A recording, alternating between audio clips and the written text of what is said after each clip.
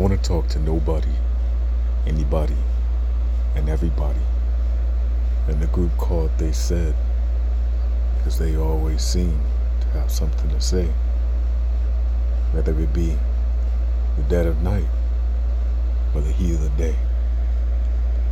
See, nobody has ears but hears the raindrops at the end of the rainbow. Nobody has eyes but has never seen the sun sink into the ocean.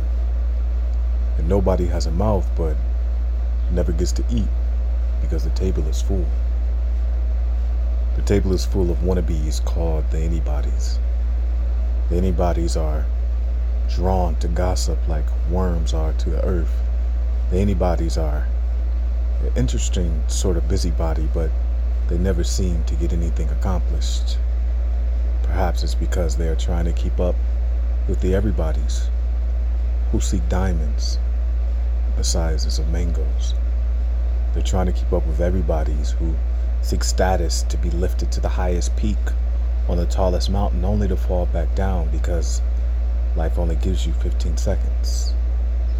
But if you ask me, it is the they saids that are truly hold the power in the court of opinion. If they say you're ugly, then you are. If they say you're fat, then you are.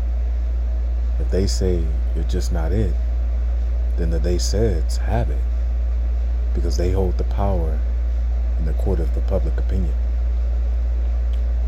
Yet I wonder still, as if I was on a plane heading to some fairy tale far, far away, what would you say about you to the nobodies who hide in the shadows forever in a state of neutrality, because to pick a side and stand for something would cause them to confirm the truth?